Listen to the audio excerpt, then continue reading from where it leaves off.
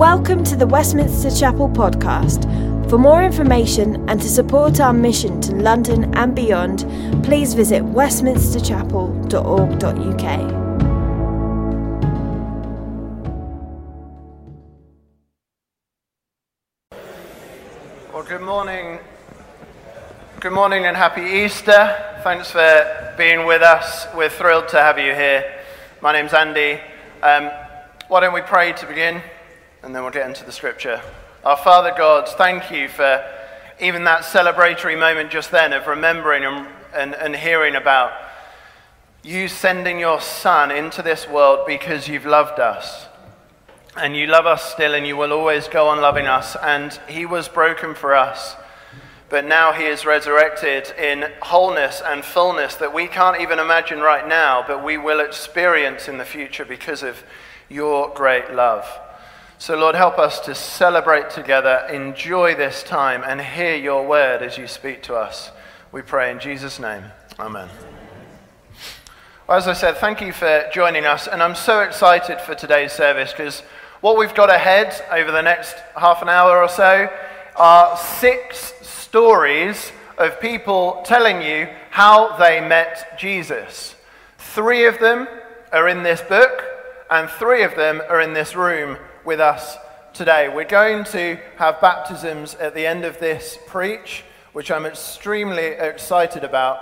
And I just want to give you a precursor, essentially, to the baptisms themselves and what's going on here, why we are celebrating, why we've got this large box full of water, which is reasonably warm, actually. Why we're doing all of this comes from the stories that we're going to read today. I want you to bear in mind that the story that I'm about to read to you is a story told by a man who claims to have seen a man raised from the dead. He claims that he met someone who rose from the dead and totally changed his life. That's the claim of this writer. And perhaps you're new to the Christian faith, perhaps you're just here as a guest, and really it's going to be your job to listen and try and hear whether you think this guy actually did see a man risen from the dead, or whether he was mistaken or something like that. But at least what we're going to hear is the story of a man who genuinely believed that he met this man Jesus risen from the dead. So let's just begin with the first words. Early on the first day of the week, while it was still dark, Mary Magdalene went to the tomb and saw that the stone had been removed from the entrance. So she came running to Simon Peter and the other disciple, the one Jesus loved, and said, "They have taken the Lord out of the tomb, and we don't know where they have put him." I'm just going to pause there because for me there's 2 significant details in this introduction that actually for me, when I first was introduced to Christianity, got my attention. I'd grown up as an atheist. Many people here know this. I hadn't ever gone to church. I thought it was all pie in the sky, complete fairy tale. I thought that Easter Sunday was celebrating something that was purely myth. But when I read the Bible for myself for the first times, I discovered stories that actually started to make me think, well, something happened rather than nothing happened. And I'm just going to leave it there for now. Something definitely happened. And I want to show you from this short little intro 2 things that definitely happened. Now, I think you'll all agree with me. Something pretty significant needs to occur to someone pretty important for us to get a bank holiday in this country. So last year, tragically, the Queen died and we got a bank holiday. This year, the new king is being coronated and we are getting a bank holiday. Something pretty significant is occurring to someone pretty significant in order for our calendars to get adjusted just by one day in a year, and then we go back to normal the year after. What must have happened to essentially introduce an extra bank holiday into people's calendars every single day of the week, every single week of the month, every week of the year, for thousands of years. Something significant must have occurred, because think about this. What is the first day of the week? Now, we would think the first day of the week is Monday. But as this was being written, the first day of the week was Sunday, because the Jewish community would celebrate their Sabbath, the end of their week, on the Saturday, and then they would start their week on the Sunday. And yet within a small amount of time, just a few years after whatever happened here happened, a large subsection of the Jewish community had started to take Sundays as their day of worship. Every single week. We now, thousands of years later, have a weekend where Sunday is the last day of the week, essentially, and we start again on the Monday. I just want to say, something pretty significant must have happened to someone pretty significant for the whole world's calendar to have changed every single week. That's just the first thing. Second thing is this. Did you notice there's one little detail here that doesn't quite make sense? Mary, apparently, according to John, approaches the tomb on her own, or it sounds like that at least. But then when she runs back to Simon and John, the one that Jesus loved, she says, "We don't know where they have put him." Now, was John just a bad storyteller who forgot to tell us important information? I don't think so. John was writing his story to a community that he knew already knew the story. Sometimes you hear skeptics say, well, the Bible invented Christianity. These people got in a room, they wrote it down, and that's where Christianity came from. But that's simply not the case. John was writing his testimony, his version of the story, when everyone already knew the story. Because in the other gospel accounts, other eyewitness accounts of what went on, we know that a group of women went to the tomb that day, and John knows that his audience know that. So that's why he just includes that detail as well. We said, we don't know where the body's gone. So it wasn't bad storytelling. This was John knowing that by the time he was writing his story, whoever's hands this story got into, they already knew the story about Jesus. It had spread like wildfire around the known world. Everyone knew the details, so he didn't need to include them. In a time of no social media, no phones, no emails, no newspapers, what must have happened that was so significant to someone who was so significant that everyone in their known world knew the story already, and you could just presume and include a detail like that? Two small things that for me as a skeptic at least got me interested. Well, something happened, at least. But let's carry on into the meat of the story. So Peter and the other disciple started for the tomb. Both were running, but the other disciple outran Peter. Now, it's quite human, isn't it? Like, if I were telling this story and I had been faster than the other guy, I would have included that as well. And reached the tomb first. He bent over, that's John, bent over and looked in at the strips of linen lying there, but he did not go in. Then Simon Peter came along behind him and went straight into the tomb. He, Peter, saw that the strips of linen lying there, as well as the cloth that had been wrapped around Jesus' head.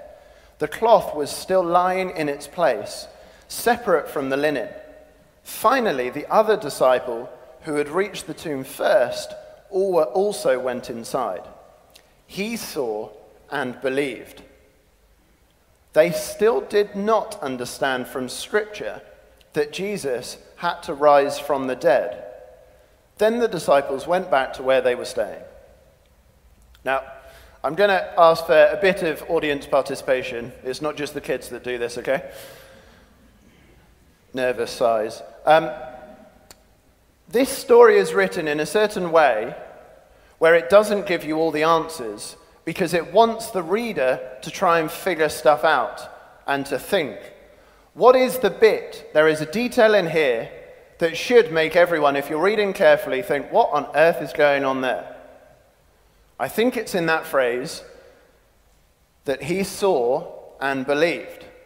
Now, I would like you to chat to people around you for a couple of minutes and try and figure out, what did John believe? Because there's certain details in here that make it a little bit confusing. So just go for it. In people around you, what did John believe? Have a little chat.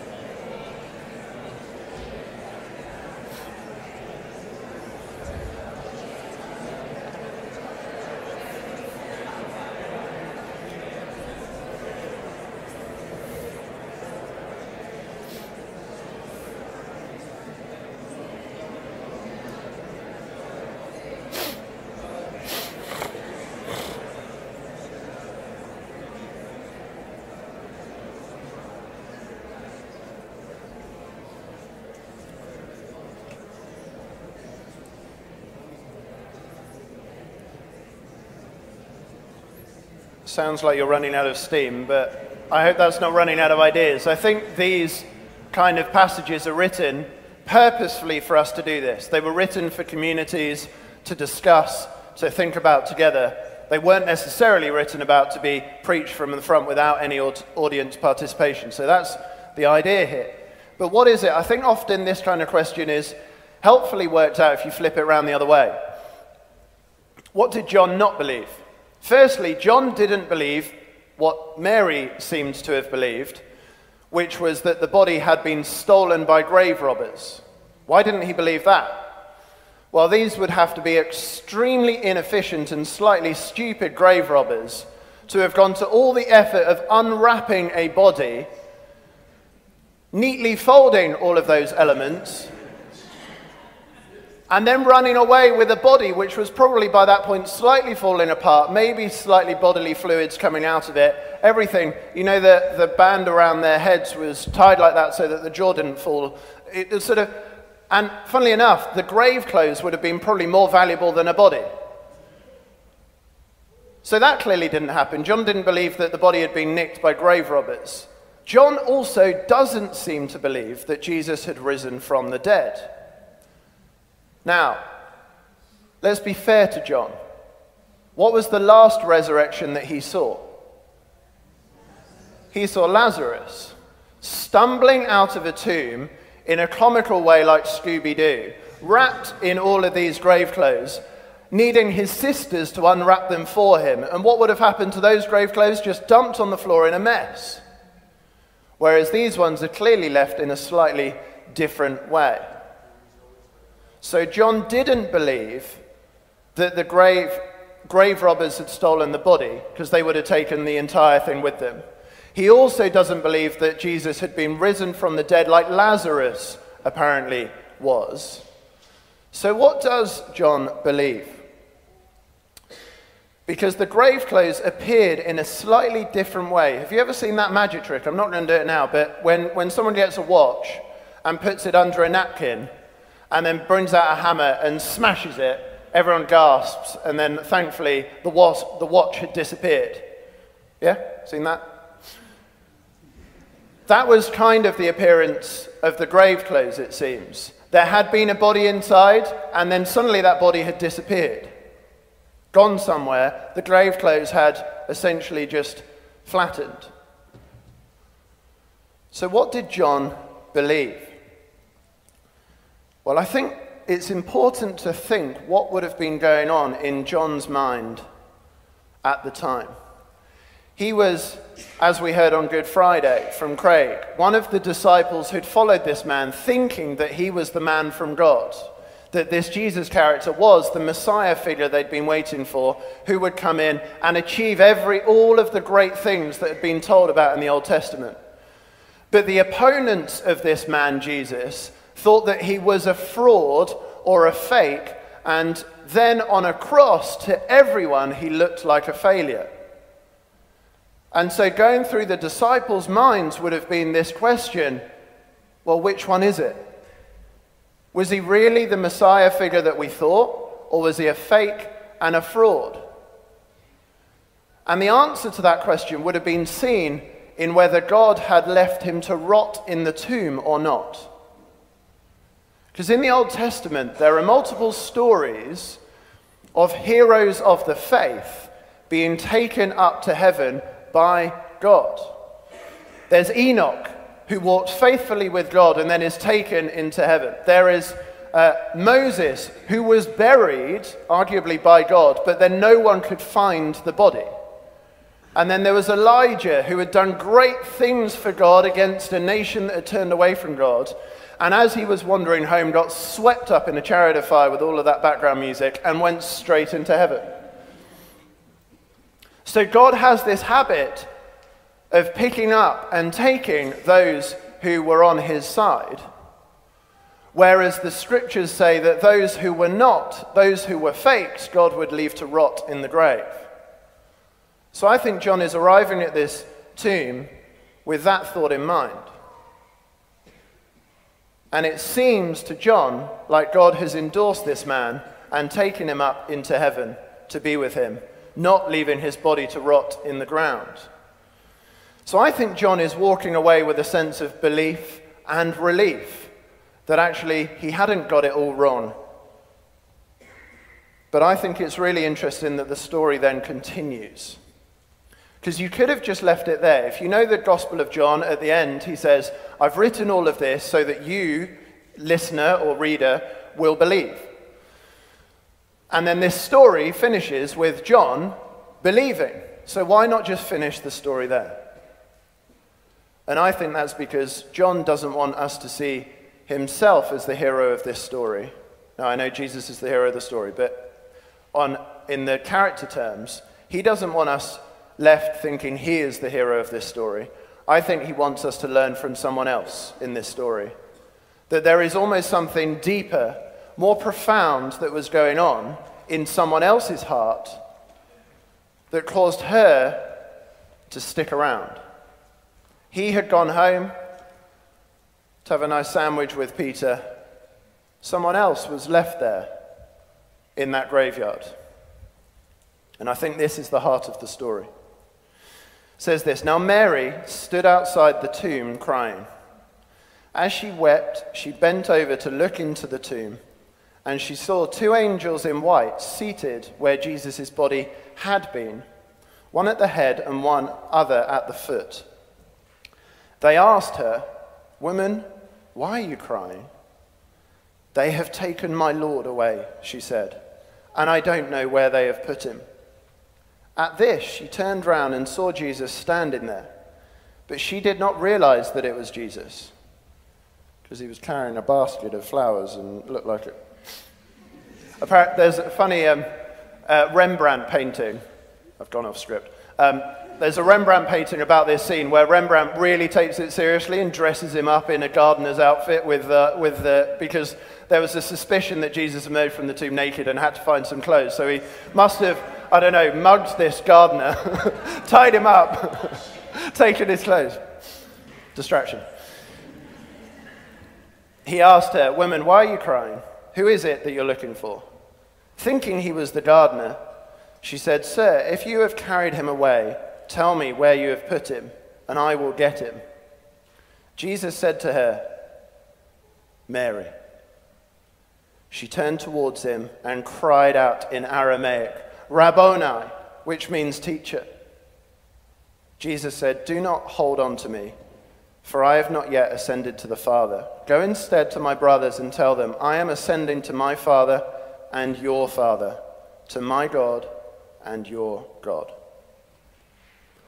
Second audience participation. Why did Mary stay in the graveyard if she thought someone had nicked the body? Why did she stick around in the graveyard? Distress.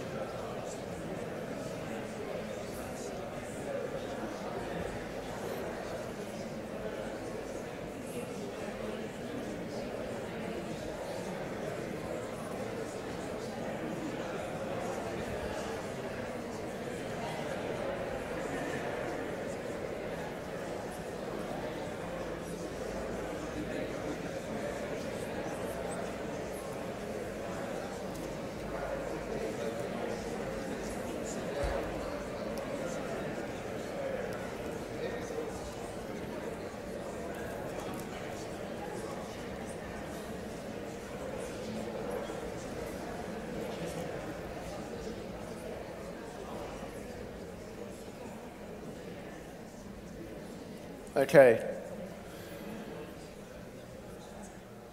Because Mary clearly doesn't believe what John believed, that God had taken the body up to heaven, because she's still asking this gardener chap, "Where have you taken him?" So I'm not sure why Mary is hanging around in this place, lingering, because she clearly doesn't demonstrate the kind of belief that John seems to be advocating. And yet, she gets prime place in this story, and she gets to see Jesus first. So why? What was it that she represents or demonstrates to us that's so important for us to see? I think it's something that even John hadn't yet quite felt or realized or experienced for himself, that she had, that became a model of how Christians, the church, should relate to Jesus. That you and I can experience, and some of you may already be experiencing. Now, to answer difficult questions in Scripture, I find one question is very, very helpful to think about. And it's this, and you can use this wherever you are in the Scriptures. Where have I heard this before? Where have I heard a story like this before? Where have I heard about a character like this before? Where have I heard about this kind of event before? Now, where have we heard about a scene of a man and a woman in a garden with two angels? This is commonly well recognized amongst commentators on this passage, that there are definite echoes of the early chapters of Genesis going on here. But I think there's a big difference. Because if you know the story of Genesis, God creates man and woman in a garden together to be with God and to be united together. But they sin and they reject God, and they decide that actually they could do it themselves. They decide that they want to hurry the process. They want to gain things quicker than God is going to give them to them. So they rebel against God whilst they're there, and then they're thrown out of God's presence for their well-being at that point, but also as a punishment. And in order to stop them getting back into the garden, there are two angels set up on the door, these big bodyguards with flaming swords that you don't want to mess with. What I love is what these two angels are doing now in this story. They're having a sit down and a cup of tea, because they don't need to do their job anymore.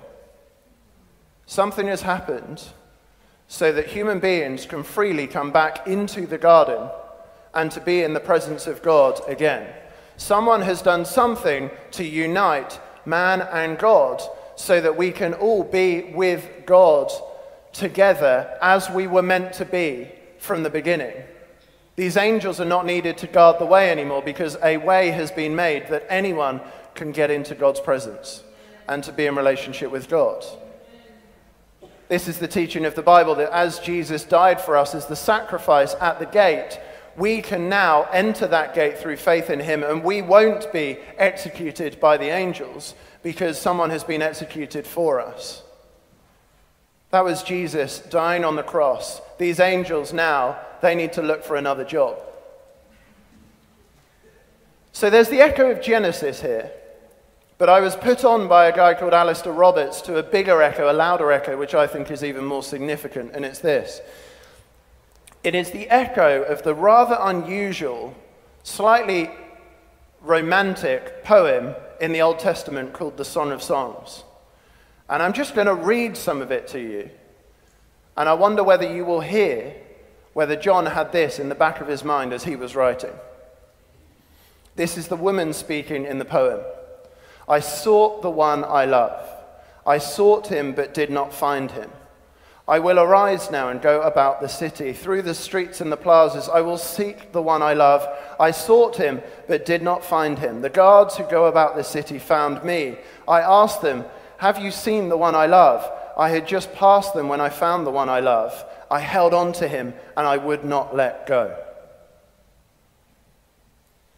Then the next passage. My love has gone down to his garden, to beds of spice, to feed in the gardens and gather lilies. I am my love's and my love is mine. He feeds among the lilies.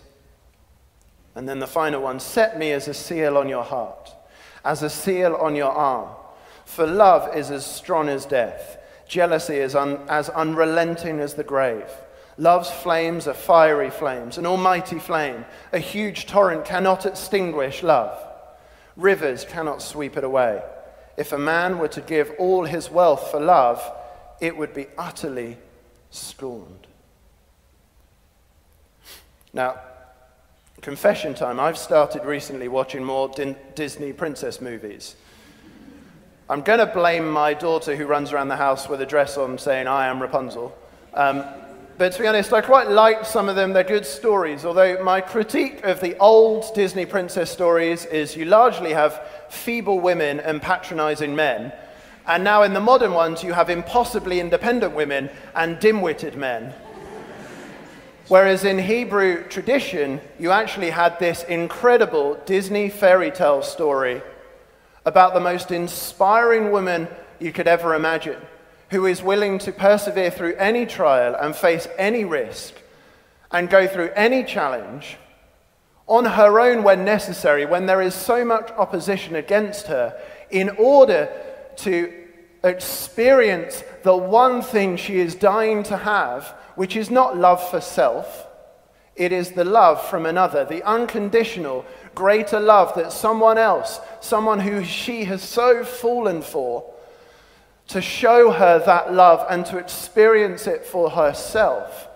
That's the story of the fairy tale in the Bible, the Song of Songs. But up until this point, in that garden, with Mary despairing, it was just a fairy tale.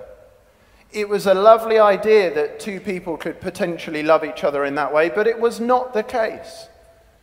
This was fairy tale and myth, because this kind of love did not exist in the world. It always went wrong. It was always corrupted. It was not as good as the story made out. It was too good to be true. But I think Mary stayed in that graveyard because there was something deep down that made her believe that it could be true, that it wasn't just a myth, that it wasn't merely a product of our evolution, it wasn't simply a cultural story to make us all join together and join forces, that actually there was truth, that there is an impossible kind of love out there. And you may have experienced it. In some measure, when you've loved someone so much and they've died, you kind of can't believe that that's it. That something so powerful can be extinguished just like that. A fire that is burning so bright can just be put out in an instant. And I don't think Mary believed that it was possible. She had met a man. She had walked with a man. She had found a man who'd shown her this kind of love that was above any other kind of love that anyone else had ever shown her, who had worked his power and his might to rid her of her own demons, who'd transformed her life and gripped her with his teaching. This was a man she wanted to devote her entire life for, and he had apparently gone. But I think she stayed in that graveyard, despite what her brain was telling her, because she felt that it couldn't be true. That death could not have the final word over humanity, over her life. And all it took was one word to bring all the hope back. Mary. Mary. Jesus just says one word, her name, and suddenly the love that coursed through her veins, that casts out all fear, the love that courses through her veins and is stronger than death, that cannot be extinguished by the worst things that human beings can do to one another, that cannot be extinguished by any kind of disaster. There is a love that coursed through her veins at that point that she realized it was all worth it, and it is true. This fairy tale is the true fairy tale. It is the real one. It is the power to transform someone's life forever. And it's a love that goes on forever. It is not made up by human beings. It was made up by the God who loves us and created us and put eternity in our hearts. To hear this song and one day to realize what is singing. My daughter said to me this morning, she said, "Daddy, what's that ringing noise outside?" And I hadn't noticed. And then I listened. It had just been in the background and I hadn't been listening. It was the most beautiful songbird singing on the tree outside. And I was captivated by that. But up until that point, it had just been background noise. The Bible says God has put eternity in everyone's hearts. I think that is the desire for eternal love. It is that we are meant to experience the kind of love that seems impossible in every single fairy tale. But actually in Jesus rising from the dead and speaking Mary's name, she knew actually this is true. Now, if Mary met a risen Jesus, that means that you can meet a risen Jesus as well. Because if he wasn't dead for her, he's not dead for you. He is alive, and he tells us where he's gone. He's gone to his Father in heaven, so that he could send the Holy Spirit out, who could make all of this real for us, many thousands of miles away, many thousands of years later, in our hearts. And that is what we're celebrating today, in baptism. Because love makes you do the stupidest of things, including having a bath in front of a room of adults. And one of these guys forgot his trousers. Not saying which. These guys are going to share their stories. We've heard the story of Mary, of John, of Peter. Each of them believed at different times and experienced different things at different times. And that's fine. These guys have got their own stories. Some of them came to it from an early age. Some of them more recently. But all of them have experienced this love of God for themselves. And it's transformed them. And it's making them say this to you, that they believe in Jesus. That they would cling to him if he were here. But now, because of him, they are going out into the world to share this good news with people around them.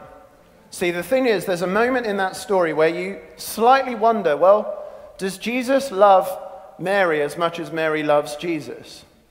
Because she's clinging to him, and he has a moment just like me where I'm like, get off. Well, that's where I read myself into the story. But actually, that wasn't the case. Jesus knew that there is a day when Mary can cling to him as much as she likes, in a new world. But for now, he says, let go of me, because I've got a mission for you, to go and tell people about me, so that they could experience this. That is why we're here today. Mary told the first people, who then told the next, and the next, and the next, and the next, and it is carried on down through the centuries and millennia, and there are 3 more people who've heard this story for themselves, believed, and experienced the reality of the love of God in their hearts. So I think it's time that you hear their stories of how Jesus has transformed their lives.